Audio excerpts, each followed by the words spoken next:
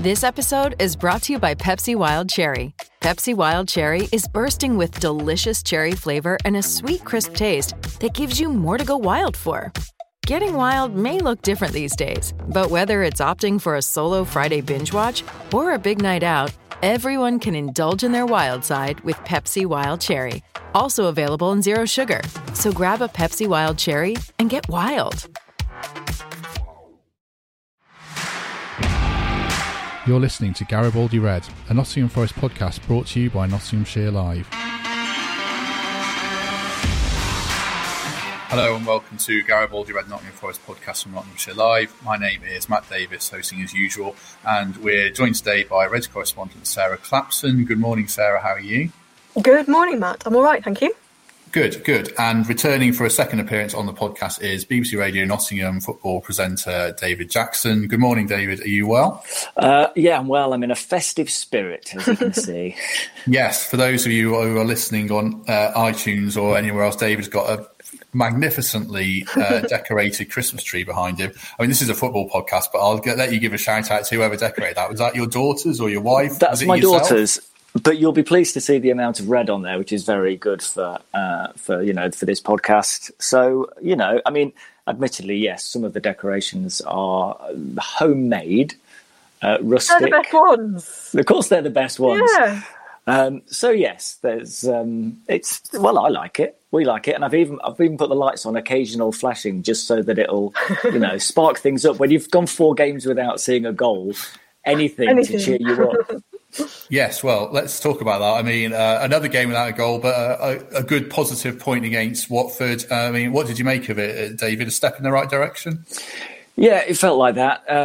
Brian Laws, after the game, when I was talking to him, just said, well, it's baby steps, isn't it? And I think that's probably fair enough, but it did feel a lot better. I think if that game had been, first day of the season, I was talking to Colin Frey about this morning, actually. If that had been first day of the season and you go 0-0 draw against a team just relegated, you'd say, well, that's a decent enough start. I think when it comes off the back of 3 defeats, 3 games without a goal, you are still left wondering, where is a goal going to come from? And those questions, of course, are completely legitimate. I just felt that despite that run of results, they looked a bit more lively. I think perhaps that was down to Joe Worrell. I'm sure we'll talk about that later, but maybe his inclusion helped in that.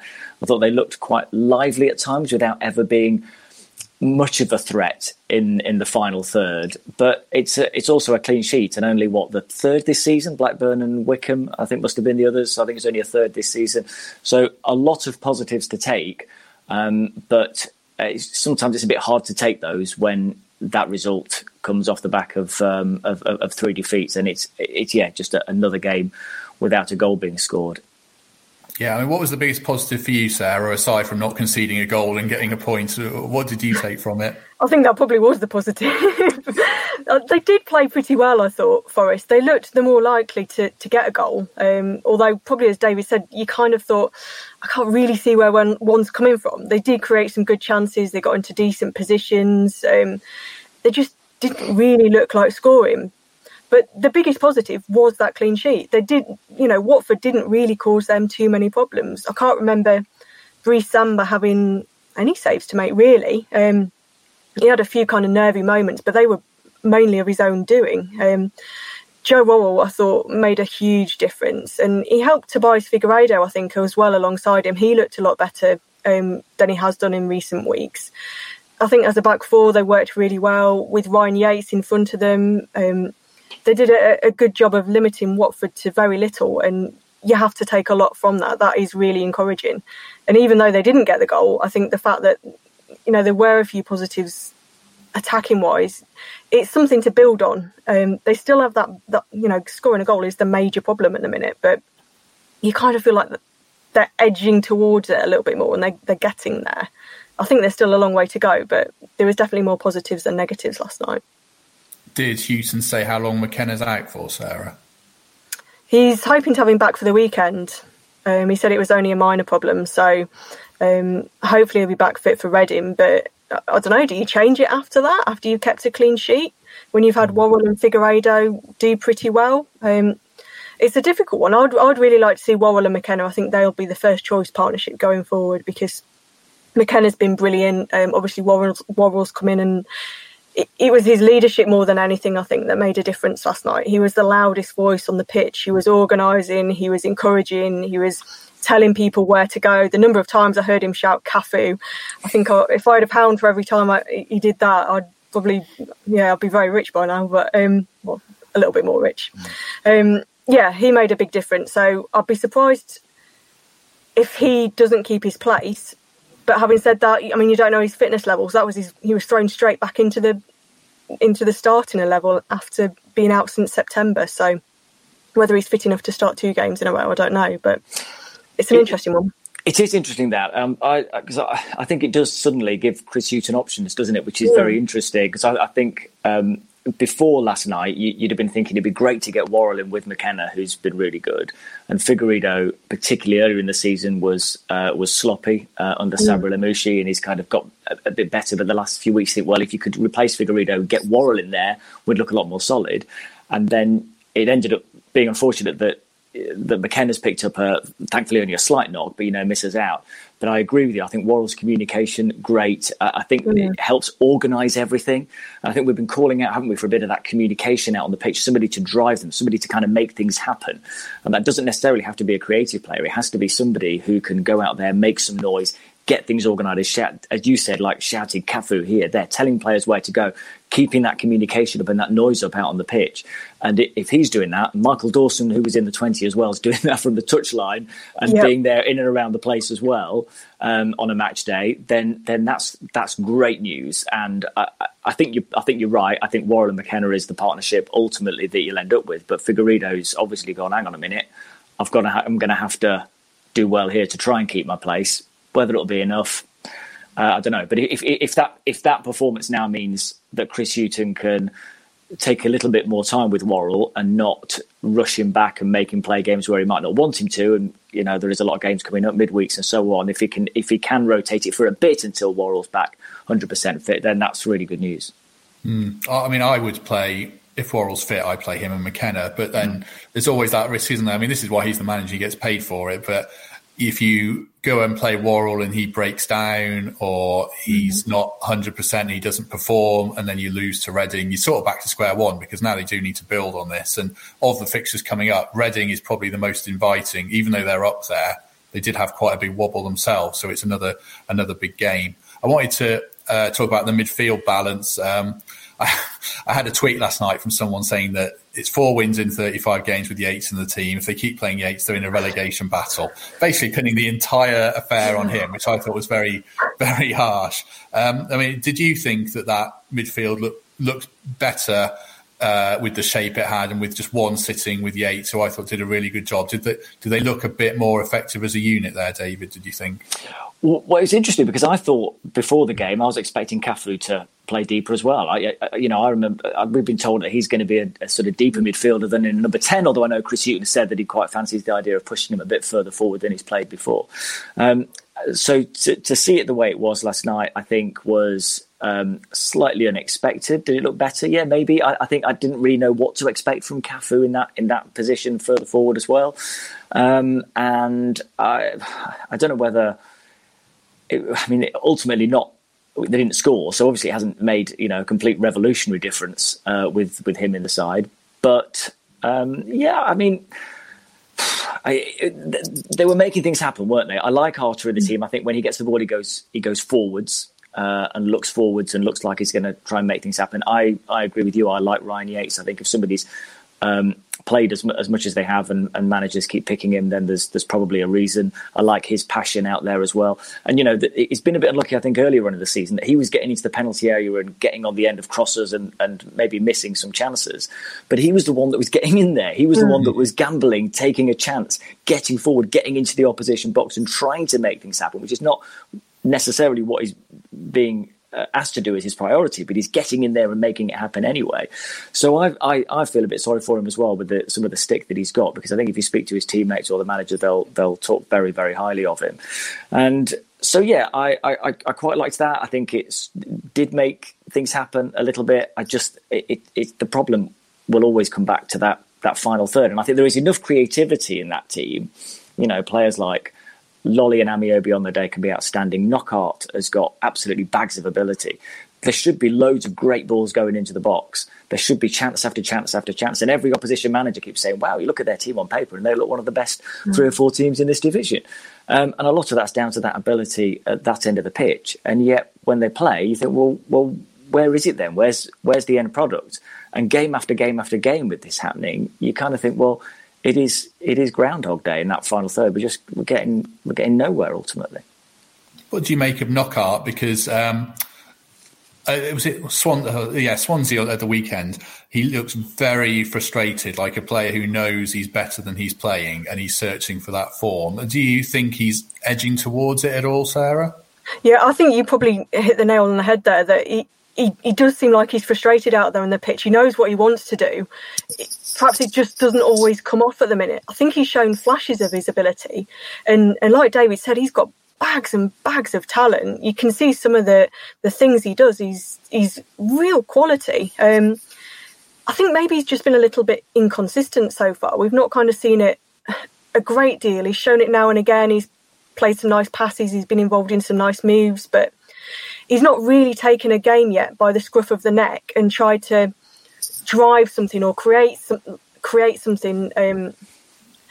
I think it's coming. I think it's just not. It's not all on him. It's just not clicked as a unit, I think, for Forest yet going forward. And I think you've got players as well as Knockaert, players like Joe Lolly, who haven't been at top form yet, and Amiobi as well. I think you can include in that. Harry Arter last night, he had a few chances. He didn't quite get it right. Players that just aren't performing like we know they can. And when you kind of put all of that into the mix, to then try and make that a cohesive attacking unit, it's difficult. And then you've got someone like Lyle Taylor up there a lot of the time without much support. It's difficult for him. He got maybe 1 or 2 chances, I think, last night, but not a lot. And he works so hard, but just not a lot for him to live off. It's difficult, isn't it, when you've got those creative players? You want those creative players to just kind of have freedom and be able to relax, to express themselves. But when they're in a team that's struggling, the pressure sort of becomes on their shoulders, and you want to take that weight off their shoulders for them to be able to just relax, enjoy themselves, express themselves, and so on. But it's really hard for them to do, because I mean, there was the Knockaert chance, wasn't there, when he cut in from the right and fired the shot towards the bottom corner against Swansea, wasn't it? The keeper kind of just stuck his foot out and made the save, and you thought, if that had gone in, I wonder, because after that he just looked like, what do I have to do? And I just wonder whether there is that bit of expectation on him, bit of pressure on him, and probably putting it on himself as well, because he knows he's torn this division apart in the past, and now he's in a team that just aren't sort of getting anywhere in that final third, and he so wants to make it happen himself, and it just isn't quite happening yet in that sense. They're not scoring goals. I think confidence is a massive factor as well, and it becomes a bit of a monkey on their back a little bit. You're thinking about it too much because you've gone so many games without getting that goal, and because everybody's talking about you not creating a lot of chances, you're trying too hard sometimes. You're thinking about it too much rather than doing things naturally and it just happening. There's too much kind of going on up here and just not doing it as you normally would. And the longer it goes on, the difficult it becomes to break that cycle. There was a very random bit in the game which sort of summed it up. Where, you might have been writing, Sarah, because it was like when Amiobi came on and produced perhaps the single worst piece of individual play I've ever seen. Yeah, when he went for a cross and put it out for, was it a goal kick? It was a cross that went straight. It was really weird. Yeah. But I think that sums up players perhaps not in the right place. It was so weird that he even stopped and stared at it for a few. I don't think he could quite believe what had just happened. He did everything about his body going into it and everything. It just like, what's happened there? It was really odd, wasn't it? It was. Really I thought the offside flag must have gone up. I thought it's got to be offside, and he's wasting a bit of time. But it was a funny aside, and it made me laugh anyway because it was that bad. But you know, when things are going badly, those things seem highlighted, don't they? I think probably things like that do happen even for teams at the top end of the table. But you know, when you're losing, when you're unable to score, every moment in that final third becomes heightened. And like you said, Sarah, you know, that's where the pressure sort of mounts, because you sort of think, oh no, that's gone wrong. But something like that could happen any time, and you can have delivered 10 perfect balls into the box before that, and then you can just scuff one and it go wrong. But when it's just not happening, and something like that then happens, it just drags the mood down, doesn't it? You just think, oh, it just feels like nothing's going right. And there was, you end up with a few moments of like misplaced passes that just suddenly go out of play, and you think it just sort of drags everyone down, because it seems to epitomise what's going on and the sort of general feeling of frustration around the place. True. I mean, you talk about perfect crosses. I think that was the one thing that was lacking, really, because more than recent games, they got in behind. I think Ribeiro, Christie, Lolly, Knockaert maybe, all got in behind in good positions, and the final ball was sorely lacking, I suppose. Is that a confidence thing, do you think? Or is it just a case that sometimes when you're playing well, you get an extra man in the box and it falls for them? At least there's positives that they were getting in behind them, I suppose. Yeah, I mean, like you say, that's why I think we're encouraged, because it was a step further forward than they have been perhaps at other times in the last few weeks. But yeah, ultimately, the balls into the box haven't really been good enough. Sort of just flashed in across, and you think, well, okay, it doesn't. There's never been a ball in the box where you'd say there's a real sort of gilt-edged chance for the strikers, and so that. To quote Brian Laws again, it's those baby steps, isn't it? You're able to get in behind them, so it feels like, okay, well, we're taking a step further forward there. We're getting in behind. Now the next step, let's get the next step. Let's start getting some dangerous balls into the box, and let's start making things happen. Because I think Lyle Taylor works so hard, and he's getting back in defence, making slide tackles, like he did last night. He got back into his penalty area, making an important tackle to prevent a cross into the box. He's working so hard, and you can see what it means to him. He's trying to make things happen. He's desperate to get goals. And also just desperate to see the team win. As I say, the fact that he's back there helping out the defence last night showed everything for me about him. But there's got to be the chances for him. You can't say that he's missed chances. Lewis Grabban got a fair few early on in the season and missed them, of course. But don't really feel like Taylor's had the service as yet. I was just going to expand on Cafu. We really barely touched on him there. I mean, he's come out of nowhere in a sense, apart from playing that 15-minute cameo at Middlesbrough. What did you make of him, Sarah? Is he another kind of Guerrero who's had one good game and not done much since, or do we think there could be a player there? Yeah. I mean, you hate to judge someone on one game, really, but I thought he did really well last night. I was really impressed with him. He was positive, he was lively, he wanted to get on the ball, he wanted to make things happen. He was always looking to get involved, and he added a bit more dynamism, I think, which is something that had been lacking. I think, like David said, we were told that he was going to be more of a defensive midfielder. Then when you see him kind of pushing forward a bit, it was kind of like, oh, right, okay. Joe Worrell pretty much summed it up afterwards when he said, I think he's more of an 8.5 than an 8 or a 10 or whatever other position. But he did pretty well, I think. And it's good to have options like that. He brings something different, and that's what you need. If you're Chris Hughton, and if he's not starting, even if you're looking at him on the bench and thinking, well, he can come on and try and make something happen if you need it to. And it's good to have different options like that. I do think that number 10 is a bit of an issue for Forest, though, don't you? I mean, I'm not sure. I think we'd all kind of pinned hopes on Freeman, Luke Freeman, coming in the summer. I know he's got a bit of an injury at the moment, but we've not seen much from him when he's played. I think you could, if you've got a really good number 10 in that role, you can base things around him. You can bring your wingers in and get balls into your striker. But without that happening properly, that's one of the reasons I think that probably Forest not scoring goals. And they really need to sort that out, because I agree. I think he did a lot of good things. Would you, if you're actually looking at challenging at the top end of the table, is he the man you want in a number 10, Cafu? I'd probably say no. So you need something a bit better, a bit more creative, something like Luke Freeman in his pomp, could do that. And at the moment, I'm struggling to see quite who's going to do that role. Could Joe Lolly do it? Maybe, you could do that. Could you even try Knockaert in there? I don't know. I would probably prefer him out wide. But, there's something's got to happen for me in that role. If you're going to play with a number 10, it's such an important position. and so pivotal in the team and in terms of everything you do when you're going forward. You've got to get a good one. As you know, I mean, I'm old enough to remember the days of Nigel Clough, who wore 9, but basically was a number 10.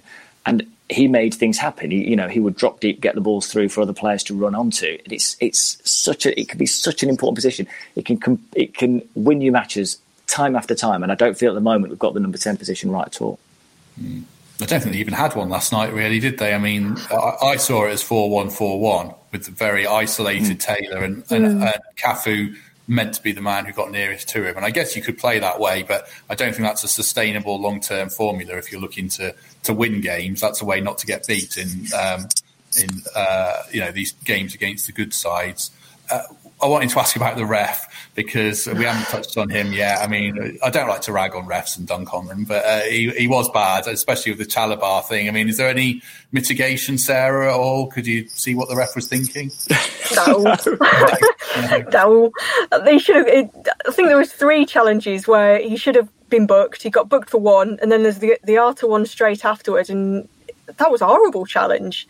And nothing happened. He did, yeah. I've got books. Well, yeah. Other than that, I thought he should have gone for that. I thought the ref was bad. I don't think he was bad that it had an effect on the game. He made some really odd decisions against Forest, particularly. I think there was quite a few times where he thought, don't really get what you're doing there. But I don't think it had an overall impact on the final scoreline. You agree? There is no excuse, though. I mean, it could well have gone for the first challenge, to be honest. He slid in outrageously late, studs are showing, looked dangerous to me. So you go, well, that many refs would have given that as a red in the first place. He decided to give a yellow. If you're giving a yellow for that, and he's still sliding around the place causing injury, I mean, it's a no-brainer to send the guy off. I think even he was looking around. It got that, sometimes you're watching a game and you think, he's going to get sent off soon, whether it's been booked yet or not. And he had that kind of look about him. He was flying in everywhere. And then when he gets booked for the first one, you think, well, he's not going to last. And then there's, like you said, there's another one. And like you say, by that point, I think there was only 5 or 6 minutes left anyway, I think, by the time the second one was around. But I think if it had been somebody else, he would have booked him. And I just think it was that thing of, it's going to be a red card. So he didn't do it. And if that's the case, then that's madness. Chris Hughton's normally the most placid man, isn't he? But to hear him say afterwards, no, he should have gone. I can't understand why that was a red card. I think that probably tells you a lot.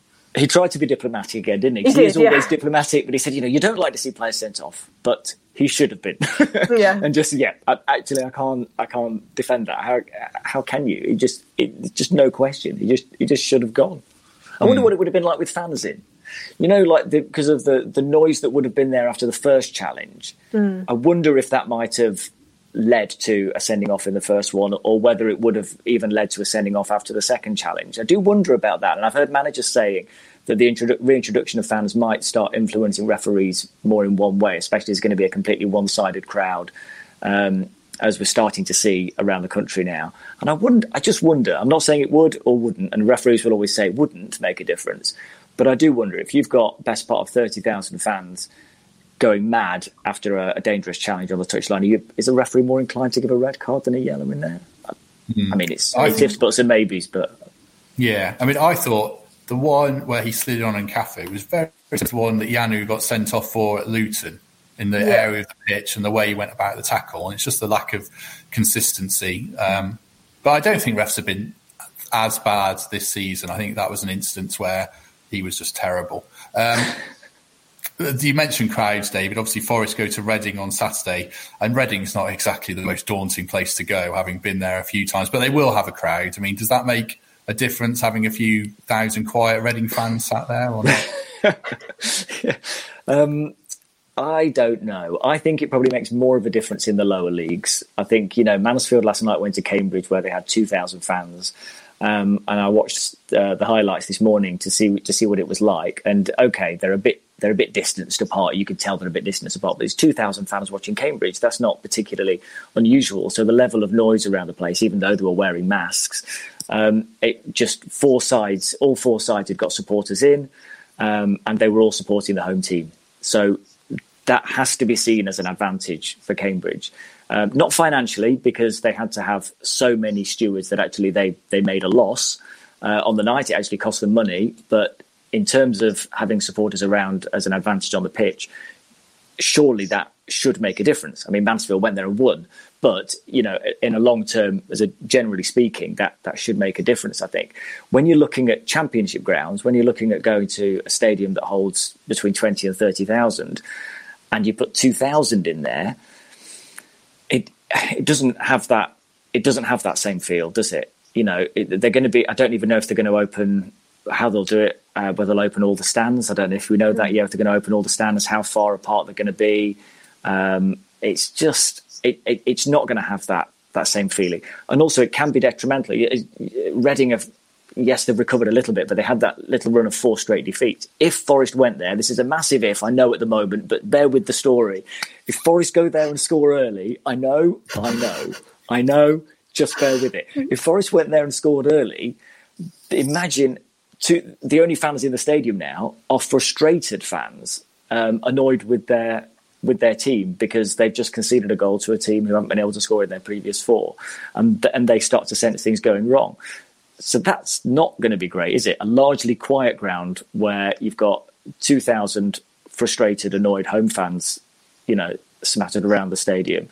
So then it's very much not an advantage. And I'm not sure in the bigger grounds whether having 2,000 socially distanced supporters really creates enough of an atmosphere for it to make much of a difference. In fact, really, it probably means that the manager's more likely to hear the stick that's being hurled at them from behind, and probably more likely to make the players hear the stick that's hurled at them from behind.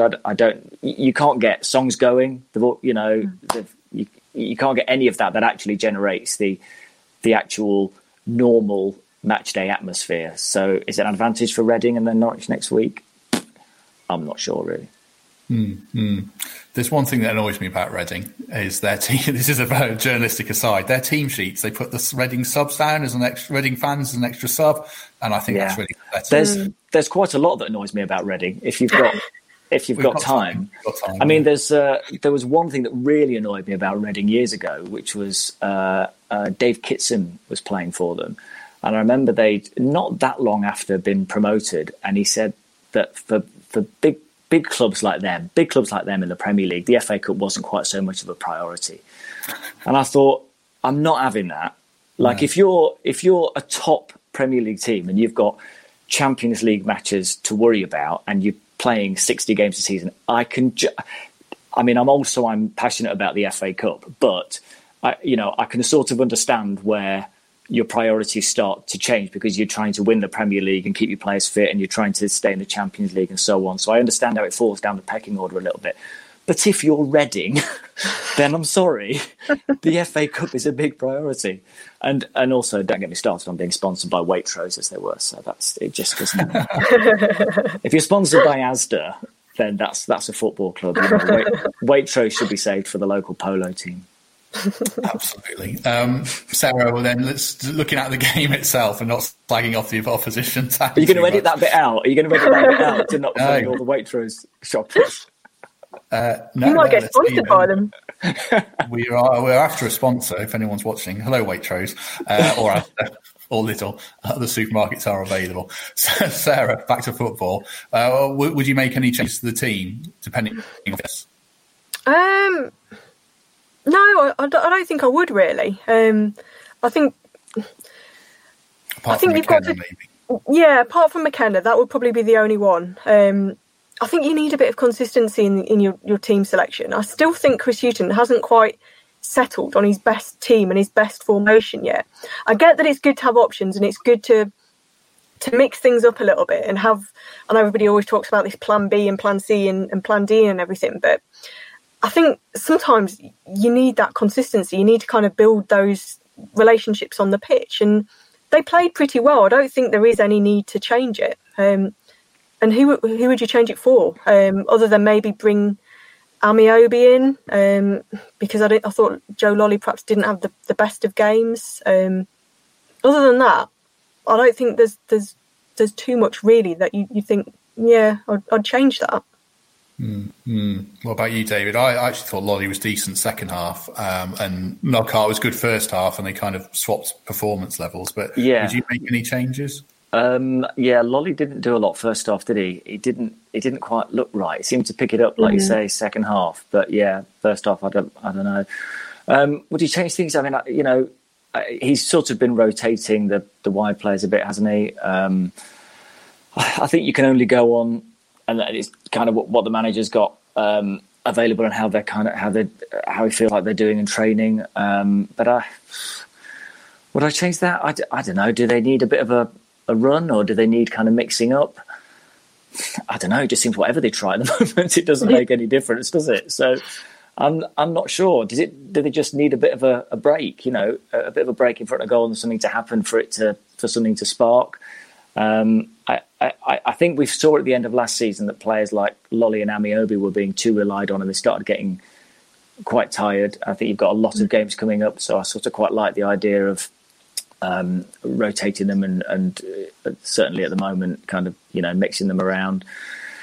But I just think at the moment it almost doesn't matter. They're all capable and they're all inconsistent, so you just play who you want to play, and at some point something hopefully will click. And that word hope, it's interesting. I heard Chris Hughton using that word again last night. We hope it'll turn around, and I think he kind of means he believes it will turn around. He just hopes it'll be soon. I think he's confident he'll be able to turn it round. It's just kind of how soon it'll turn round. And maybe it just needs one of those for something to happen. I just like to see Joe Lolly pick it up and run at the defence from 40 yards out, take them on and have a smash at goal, and it just doesn't seem to be happening. And I do wonder, to go back to the fans again, I think that's a factor. People like this, people like Joe Lolly are entertainers. That they make their living by being out on the pitch and getting a rise from the fans by literally, by getting the ball setting off and the players get up out of their seats. They're entertainers. And without anyone to entertain, I do think it's more difficult. And I know that people will be screaming at me now saying it's the same for everybody, and the money should be motivation enough and blah blah blah. I get that, but just at that moment that you've got the ball on a pitch and there are fans there to give you that extra lift and go, yeah, I'm going to drop the shoulder, I'm going to go. I think it does make a difference. I think it just, regardless of whether it should or shouldn't, I think it just does make a difference to those sorts of players. But I'd just like to see at some point Joe Lolly try that and again and for it to happen, and then who knows, maybe it'll kick off in the right direction then. Maybe I'd like to see Alex Mighton get a bit more time as well. I'm thinking, good point. because he was on the bench last night, wasn't he? And as a young lad who's got a good bit of pace and was given a long contract in the summer, it'd be nice to see. And it's interesting, when I was talking to Chris Hughton about the youth policy a few weeks back and asking about whether ideally he'd like to have a few more young players around, because he brought Will Swan in to travel, and I said, do you ideally want to start getting to a position where you've got more young players around? And he said, well, they've got to be good enough, and you've got to think about the size of your squad. And I think what he meant by that is he's got a lot of senior players to try and keep happy as well, and with them all coming back to fitness, he's got a lot to manage. And if you're wanting to bring in young players to develop and give time to, as soon as you give Alex Mighton 20 minutes, and this shouldn't put you off necessarily, but you give Alex Mighton 20 minutes, then there's another senior player on the bench who's annoyed that he didn't get on. And they're just, that's tough, isn't it? But it's situations that he has also got to try and manage in a position where he's trying to keep everybody happy, not a squad that he's built, of course, before he can start to make the changes that he might want to personnel to actually spark things further in January, if he can. Yeah, I'd like to see Mighton come on. I thought that game was crying out for Mighton late in the game. I think one concern, I suppose concern is the right word. I think Hughton is very conservative with substitutions, especially when you've got five. I thought he was riding his luck a little bit late in the game there with a few tired-looking legs, I thought, personally. But there you go. If anyone disagrees, do shout up. But that was how I saw it. I wanted to finish looking big picture, because we on Monday we did a podcast with a couple of fans, and I asked them where they'd like the club to be realistically in 12 months' time in 2021. And I guess it's more pertinent off the back of the piece that Danny Taylor did this week, which put a spotlight on the club and the way it's run. I mean, David, what would you like to see the state of Nottingham Forest to be in 12 months' time realistic? I don't mean top of the Premier League, that's not going to happen. But you know what I mean. You know what I'm angling for about what kind of club the fans were provided with. I think in 12 months, I think it'd be nice to see the same manager in charge for a start, because I think if Chris Hughton, even if he has a difficult season this year, I'd like to see him given a couple of transfer windows at least to start getting a squad that he wants. So I'd like to see that. I'd like to see Forest have scored a few goals by then. That'd be nice. And, that next season there is improvement on the pitch year on year. Of course, I'd also like to see the development of some more of the younger players in and around the squad, because that's just always exciting. And that's something Forest have done so well for so many years. Off the pitch, I think it'd be nice to start hearing from the people in charge of the club, because, since they took over, Evangelos Marinakis, the owner, has done an interview, which he did with Richard Conway of the BBC, and didn't do any other interviews when he took over. He's done one with us. Charlie Slater did it for East Millers today when he went over to Greece for a pre-season friendly. Forest were playing against Olympiacos, so he did one interview there. But in terms of the board and the people in charge at Forest, yes, we've spoken to Johnny Owen a couple of times, but he's on the board, but not running the club, if you like. That's down to Nicholas Randall and Yanis Vrenchos. And we haven't heard from them. And we have asked several times over the last few years, because there's a lot of questions that we'd like to know the answers to. So it'd be nice to have that level of communication with supporters, because personally, I don't think that just releasing an occasional statement is enough. I think that they should be held accountable. All football club owners, I think, should be held accountable. Yes, they're not elected representatives like MPs or councillors, but for me, they are in charge of a football club which is, in essence, community owned, because it's owned by the football fans in a sort of more spiritual sense. And I think, therefore, they should be putting themselves out there to say, I'll be accountable and I'll do these interviews. Now, Nigel Doughty used to just do one a year and then leave it to the chief executive, Mark Arthur, to do other interviews. Fawaz Al-Asawi did interviews, of course, as well. And I think that if there was that openness, that accountability, where you could then get clarification on questions, you could ask the questions, what is the transfer policy? What is the deal with players moving between Olympiacos and Forest, and who's the priority in that sort of situation? What is happening with the development of the ground?